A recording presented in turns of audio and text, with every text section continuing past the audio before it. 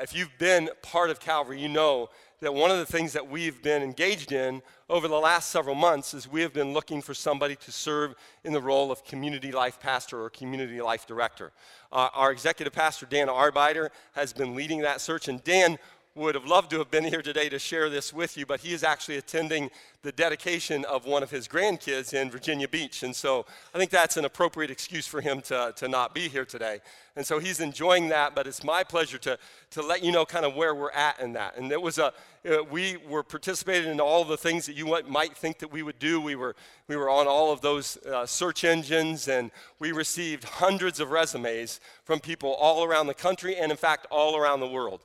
And that was great. And in the discussion that Dan and I would have with each other and then the rest of the elder team, we just never had the sense that God was leading us to a particular individual. And so we began to think maybe a little bit differently about where God might want to take this role.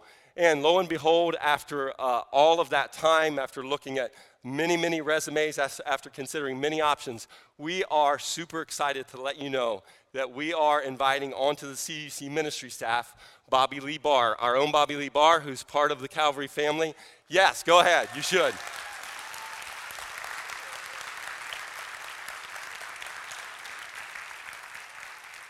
We uploaded the leadership teams this week, and so some of you might be one of them, and you might know what was going down. Well, Bobby Lee, if you've been around Calvary at all, you've probably interacted with her.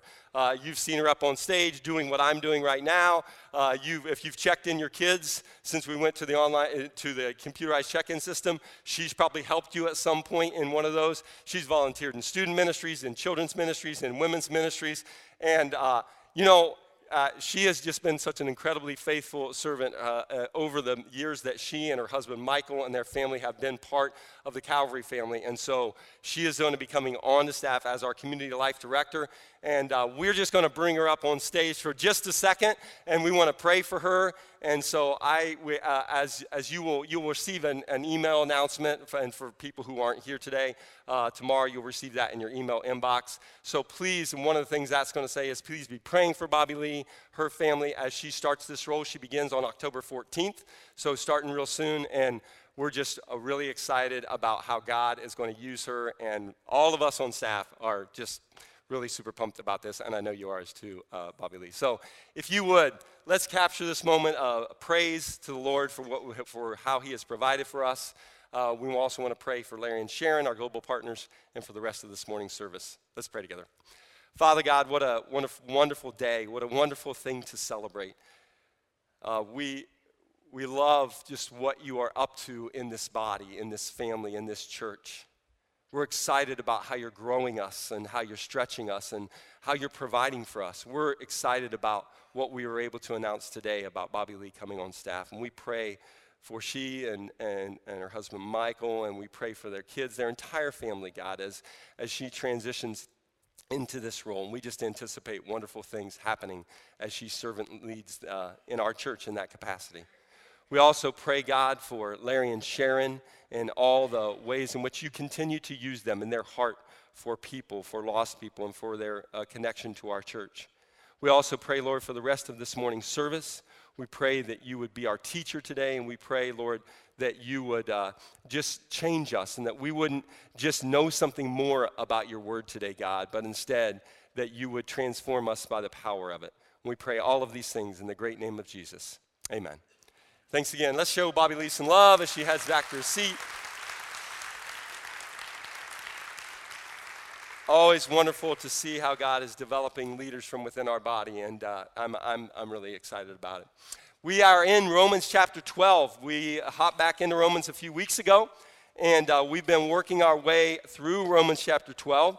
So in your program, there should be a set of notes, and on the back of that, you can see that we are going to be focused on verses 9 through 16 of Romans 12. And so to get us started, I'm going to go ahead and read that passage, all of it just in one fell swoop.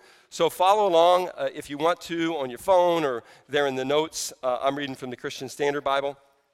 Let's take a look at that, Romans 12, beginning in verse 9. Let love be without hypocrisy. Detest evil. Cling to what is good. Love one another deeply as brothers and sisters. Outdo one another in showing honor. Do not lack diligence and zeal. Be fervent in the Spirit. Serve the Lord. Rejoice in hope. Be patient in affliction. Be persistent in prayer. Share with the saints in their needs. Pursue hospitality. Bless those who persecute you. Bless and do not curse. Rejoice with those who rejoice. Weep with those who weep. Live in harmony with one another. Do not be proud. Instead, associate with the humble. Do not be wise in your own estimation. When we began Romans 12, we kicked off with the first couple of verses and Paul's call for us to surrender. To surrender ourselves by presenting our bodies as living sacrifices, as our spiritual act of worship, and also for our own transformation by the renewing of our mind.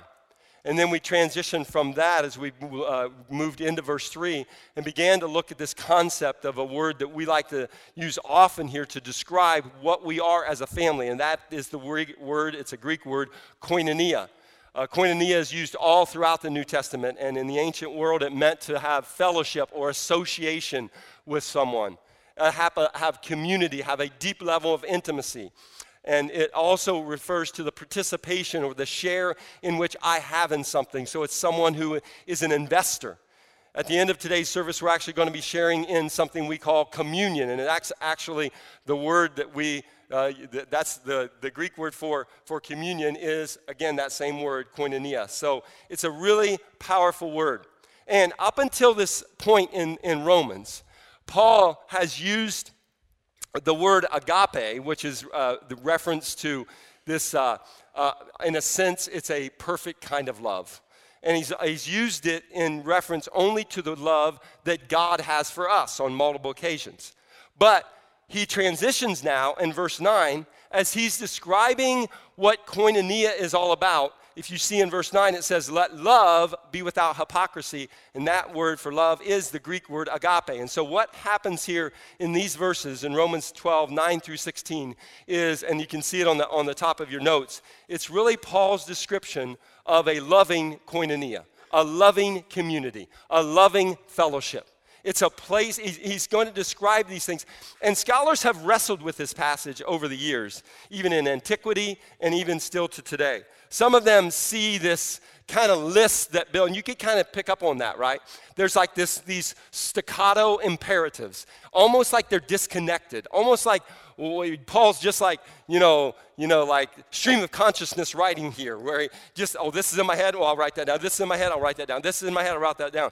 And some people have suggested, some scholars have suggested there's no real thing that connects the one to the other, to the other, to the other. But I would suggest to you that what connects them is Paul's description at the very outset where he's talking about agape. In fact, what I would suggest to you is what all of these things, and there are 12 components that I'm going to suggest that make up this, are really what Paul is using to describe a koinonia, a community, a fellowship, an intimacy, a joint communion that we have one another that is based on the perfect love of God that we now are being called to share with one another.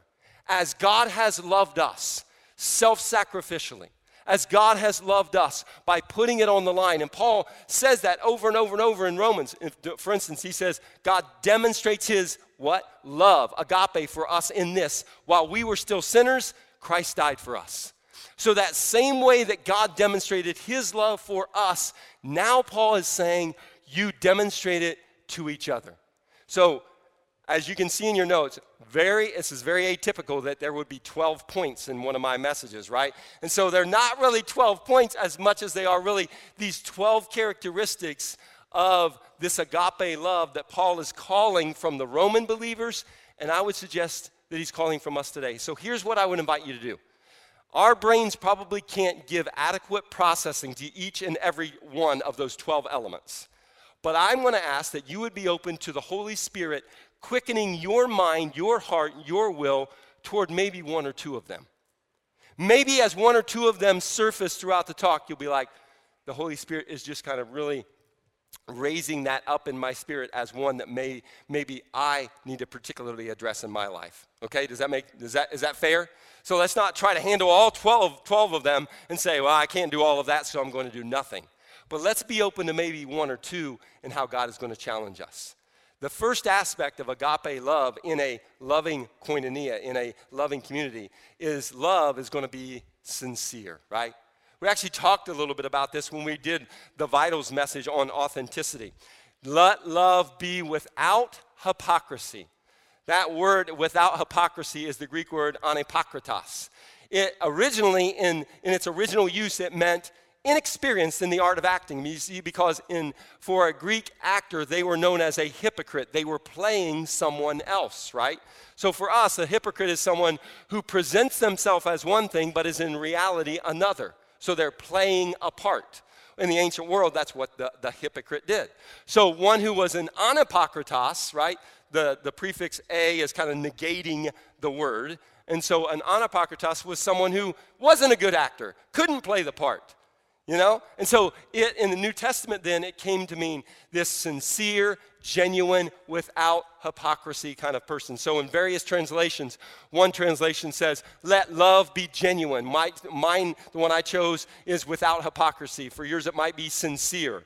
Okay, so that's the idea, is that there would be a sincerity that exists, not a part playing. You see, if we are playing a part with each other, if we're presenting one way, but behind the scenes, the reality is we're someone else, that can't be an agape love type of koinonia.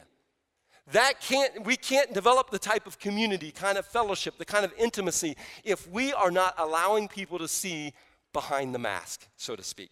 So love, the kind of love that God has for us, the kind of love that he's calling for us to have for each other, is one of sincerity.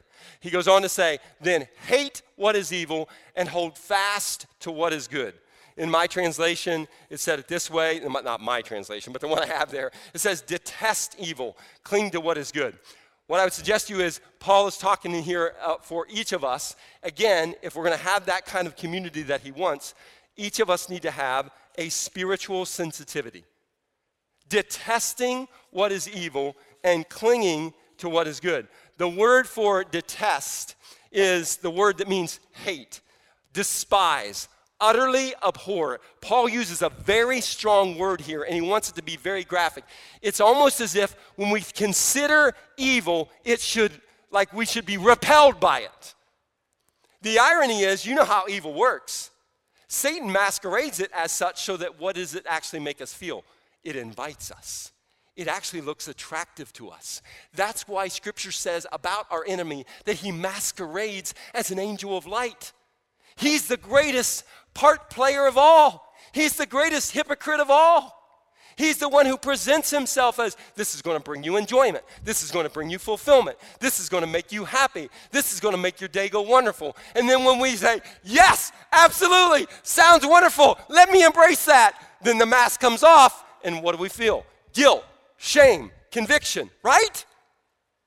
So that's why Paul says, abhor it, detest it, despise it, horrible. I want you to imagine, now, don't say who it is, and don't put it out there on Facebook or Instagram or anything like that, but I want you to just have a picture in your mind of the ugliest, most repulsive human being in your frame of reference. And I want you to attach him or her to evil, because that's who evil really is. It wrecks us, it kills us, it destroys us. It is ugly and hurtful. And we need to hate it. Then he uses also equally powerful imagery for what we are to do, for what is good, which of course he's implying there what God wants for our life. He says what? Cling to what is good. You know how that word is used elsewhere in Scripture? It's about the type of clinging that a husband is to do with his wife. Same word right here in Matthew 19. And God said to a man will leave his father and mother and be united with his wife. Same word here as cling to what is good. So in the way that we're called to cling to our wives, guys, that's the same way we should cling to what God wants in all of the aspects of our spiritual life. So our spiritual sensitivity is evil, detest it, abhor it, despise it, see it for what it really is. And that which is good, Cling to it so that there is no distinction between you and it. You are so wrapped up in it. Make sense? One body, that's what a husband and wife have, and that's what God, the kind of thing God is calling for us to cling to what is good. Moving on. The next thing is affection. Paul says, love one another deeply as brothers and sisters. In this verse, he uses two words that have the same root. First, he uses a word, philostorgos. And philostorgos is the Greek word which implies, it describes the natural affection that you would have toward your blood relatives, especially and typically of the love that a parent has for a child. So that's the first thing that he uses, the word that he uses. And he uses that as that love one another deeply, that devotion. In some translations it says be devoted to one another as brothers and sisters. That's that word philostorgos. Then the second word he uses as brothers and sisters is the word that we know as brotherly love. We know what the city of brotherly love is, right? Philadelphia, and that's the word Paul uses here. And that word is basically refers to the love that brothers and sisters have for each other. And so what Paul is doing is he is reapplying these two very human family, nuclear family, extended family terms. He's reapplying them now, and that was their original application, but now he's reapplying them toward the tender, warm intimacy that we have one for another in the family of God. So that love is sincere. This is, again, and all of it is referring back up to that agape. It's sincere. It has a spiritual sensitivity. It is also one where we have that, again, the same way when we think of parent, when we think of our children, when we think of a brother or a sister or a nephew or a niece or an uncle, when we think about the tender affection that we have for them, that's the kind of love that agape love plays out in the family of God. We also are called to esteem one another. Now, there's two ways to understand this verse. In the translation that I chose in your notes, it says, make it a competition. You want to try to outdo one another? Okay, well, outdo one another in showing honor to each other. Now, that could be the way it's understood, and that very well might be. But the second way that's oftentimes represented is, and here I have the NIV 1984 version translation, where it says, honor one another above yourselves. Now, either one is a good thing, right? Whether Paul is saying honor others above yourself or outdo one another in showing honor, the point is this: mutual affection is always accompanied in agape love. Mutual affection is always accompanied by mutual honor. We esteem one another. We don't put one another down. We don't hold one another in disdain. We don't exclude one another from our lives. But we esteem one another. We honor one another, even above ourselves, or we make it a competition and say, I'm going to try to outdo you in showing how wonderful I think you are while you're doing the same thing to me. And let me just pause right here and say, do I recognize the high bar that Paul is setting here? Absolutely I do. But we need to remember that Jesus died for this family. He gave his Holy Spirit so that we could live this out. We are filled with the presence of God because he recognizes the high calling that we have to esteem one another, to love one another deeply as brothers and sisters, to have a spiritual sensitivity. So that's why he died, that this reality might occur. He gave us his Holy Spirit so that we could live it out. He gave us his word so we could better understand how that's lived out on a daily basis. So do I recognize the high bar? Yes, but we don't shrink back from that. Why? Because we are people who are not casual, but we're passionate. We're passionate about the family. We're passionate about Jesus. Paul says, do not lack diligence. That is the way in which, another way to say that, maybe more kind of like everyday language, would be really what Paul's saying is here, do not be lazy. Do not be lazy in your zeal. Don't be sluggish. Don't be a sluggard or a sloth. But be diligent, be active in it. He says, be fervent in the Spirit. Serve the Lord. That word fervent is such a powerful word. It literally means to be hot. When it was referring to a liquid, it meant they used that word to describe that it was boiling. When it was referring to a solid, it was one that was glowing. And so figuratively, it came to be known as fervid or fervent, and that is intensely enthusiastic or passionate, especially to an excessive degree.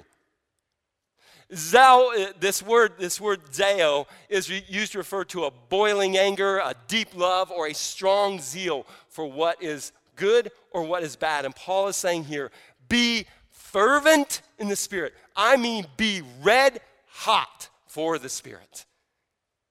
This isn't like this casual, yeah, I go to church every once in a while. Yeah, I pray occasionally. Yeah, I consult the Bible when, something real important decision I have to make. No, this is an all-consuming passion. We are people who are actively engaged and enthusiastically pursuing the things of the Spirit. We are serving the Lord, not because, I guess I can do that, whatever, if there's nobody else who can do it, I guess I will. But we are people who are filled with a passion about the opportunity that we have. Love in the community of faith that we have here is not something that is casual or is like on the kind of the back of our minds, but it's forefront. And it's something that we're actively pursuing. It's something that we're hot for, so to speak. Also, our love is resolute. These words that Paul uses in verse 12 say, rejoice in hope, be patient in affliction, and be persistent in prayer. In all of them, perhaps the heart of these triplets is the hope and that confident expectation of Jesus' return and the glory that is to come. But as you can see here, for someone to rejoice in hope, for somebody to be patient in affliction and persist in prayer, Paul is using that to give a picture here of somebody who is determined, somebody who stays at it, somebody who doesn't give up, somebody who keeps on praying, somebody who is willing to endure affliction, somebody who has hope and not a hopelessness, but a hopefulness as it relates to these circumstances that we find in our lives. Two things then that come after this aspect is Paul says, first also, the love in the community, the love in the koinonia is one of big hearts. He says, share with the saints in their needs. Now, this could mean, again, two things, and I would suggest it doesn't have to be either or, perhaps it could be both and. Paul could be referring to sharing in people's needs and their sufferings, like connecting with them in that, or he could also be talking about sharing our resources with others. So whichever it is, whether somebody needs a listening ear, our emotional support, they need our prayer support, or perhaps they need us to buy them a lawnmower. There could be all sorts of ways in which this is lived out emotionally, spiritually, and practically in our lives. Share with the saints in their needs. Have these big hearts. Be people who are generous. And the thing that accompanies that, in that very next clause in this same verse, he says also, pursue hospitality. Now, in some of your translations, it might say practice hospitality. That's not a good translation of that word. I'm not saying you're reading a bad translation, but that is not a good translation of that word. It is not just practice it. And actually, the word actually means to pursue it, to chase after it. Some of you know that there's a town in Ohio that was that was destroyed by a tornado many, many years ago, and that town's name is Xenia. You know what the word Xenia means? It's kind of weird that they would name their town this. It means strangers. So you know what word is used here? It's philoxenia. The word philoxenia is have love. What's Philadelphia? Love of brothers. Philoxenia is love of strangers. That's what the word hospitality actually means. Love of strangers. And there's a very interesting quote. Some of you have heard of an ancient Christian and theologian named Origen.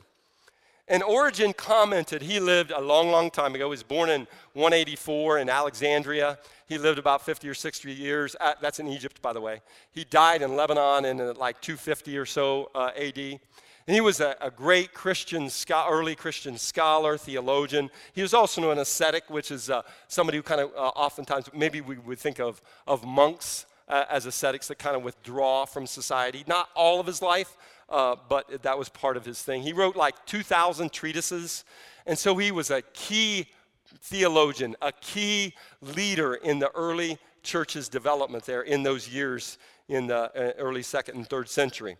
And listen to what he says about that, because again, the word is pursue hospitality, chase after it, run after it.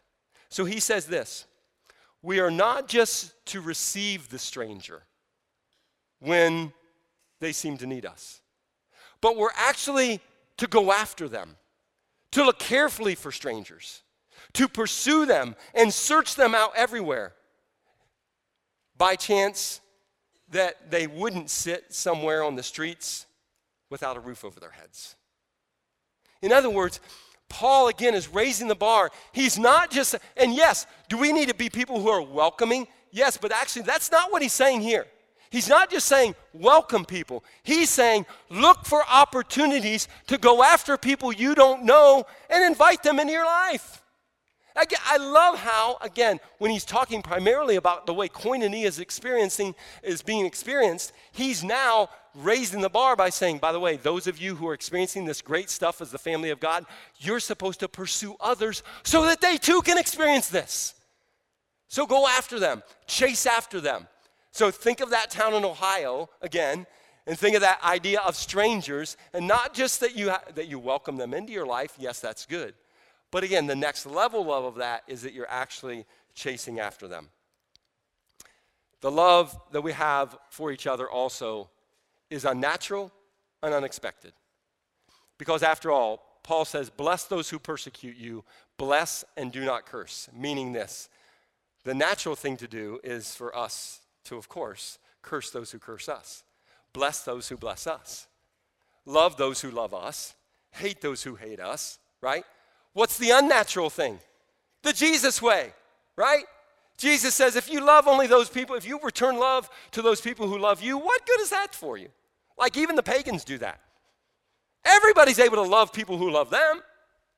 But he's saying, love your enemies. And this is kind of a precursor to verse 17. Paul's going to talk more about that, and we're going to get into that in a couple of weeks as we jump back into Romans. But the idea here is that there is an unnatural and unexpected way that we love one another. We don't only do that which someone would expect. We don't only do that which is easy for us. But love, agape love in the family of God, is one that is lived out in a different way. There's also empathy. Empathy. Empathy is not as different than sympathy. You know what sympathy is when you feel sympathy for someone, but to be empathic means you're able to connect with a person in whatever they might be experiencing. So you can see here, if people are rejoicing, you're rejoicing with them. If people are weeping, you're weeping with them. You are connecting with them emotionally. You are engaged with them in their life. And so to be empathic means to be connected with them in their journey, in their life, in their emotion, in their struggle, in their successes, in all ways. And so love is not something that just is sympathetic with people when they're going through difficult times, but love is something that's empathic so that it also is able to connect with people in whatever they might be going through. So empathy. Love enters deeply into the experience of others. It builds a solidarity with them, so much so that, in fact, we begin to have one accord in the body. The Bible says, live in harmony with one another. This is the third use of the phrase one another that Paul has in this in this particular passage. In this word, in harmony, it's translated harmony in our translation we're looking at. It actually means to think the same thing toward one another. It means to be of the same mind or to live in agreement. So in the same way that Paul talked about our renewed mind was so important in verse 2, he's now talking about us having in the body of Christ a common mind, that we would live in agreement with one another. And the last thing of these 12 elements that Paul shares with those, and I'll share with you today, is that this love, this agape love, is just down to earth. No pretense, not conceited. He says, do not be proud. Instead, associate with the humble. Now, he's not using that humble. He's not saying associate with people who practice humility. He's saying associate with people of low position, people that you would see as almost lower in the social strata than you are, okay? So he's saying don't be wise in your own estimation. Don't be conceited, but instead just be down to earth. Now again, I'm not going to go back and read over all 12 of those, but I would just ask you, as you think about what it means for us in the body to have a loving fellowship, a loving koinonia, as you look at that list of 12 things, again, maybe one, maybe two, maybe three things jumped off the page for you, maybe the Holy Spirit really drew your attention, don't leave that here. Meditate on that, share that with someone else. Pray over that with an accountability partner, with somebody in your small group, in a class that you're in.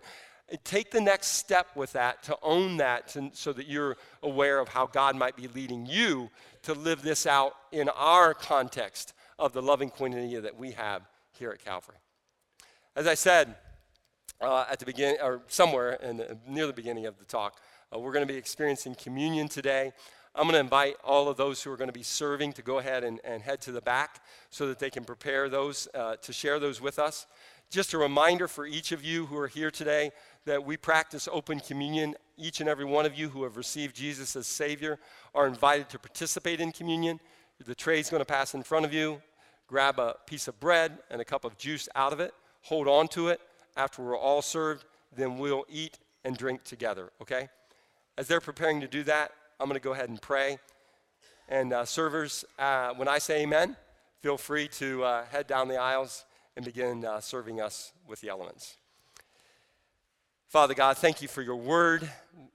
As we receive, Lord, this reminder today of the body and blood of Christ, we pray, God, that you would just, in our hearts, deepen our appreciation for this community of faith, this community that is built on the blood of Christ, this community that is empowered by the Spirit of Christ, this community that is guided and formed by the Word of Christ. Thank you, Lord, for Jesus who makes it all possible. Together, as a community, we observe this Holy Communion and worship you. In Jesus' name, amen.